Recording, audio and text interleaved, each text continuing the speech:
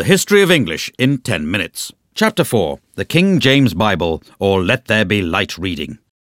In 1611, the powers that be turned the world upside down with a labour of love, a new translation of the Bible. A team of scribes with the wisdom of Solomon went the extra mile to make King James' translation all things to all men, whether from their heart's desire to fight the good fight or just for the filthy lucre.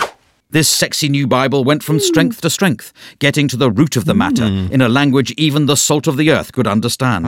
The writing wasn't on the wall, it was in handy little books, with fire and brimstone preachers reading it in every church. Its words and phrases took root to the ends of the earth, or at least the ends of Britain.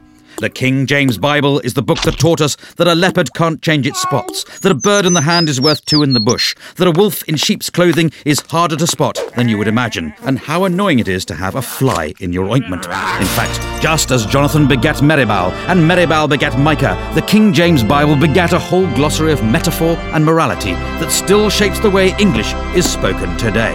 Amen.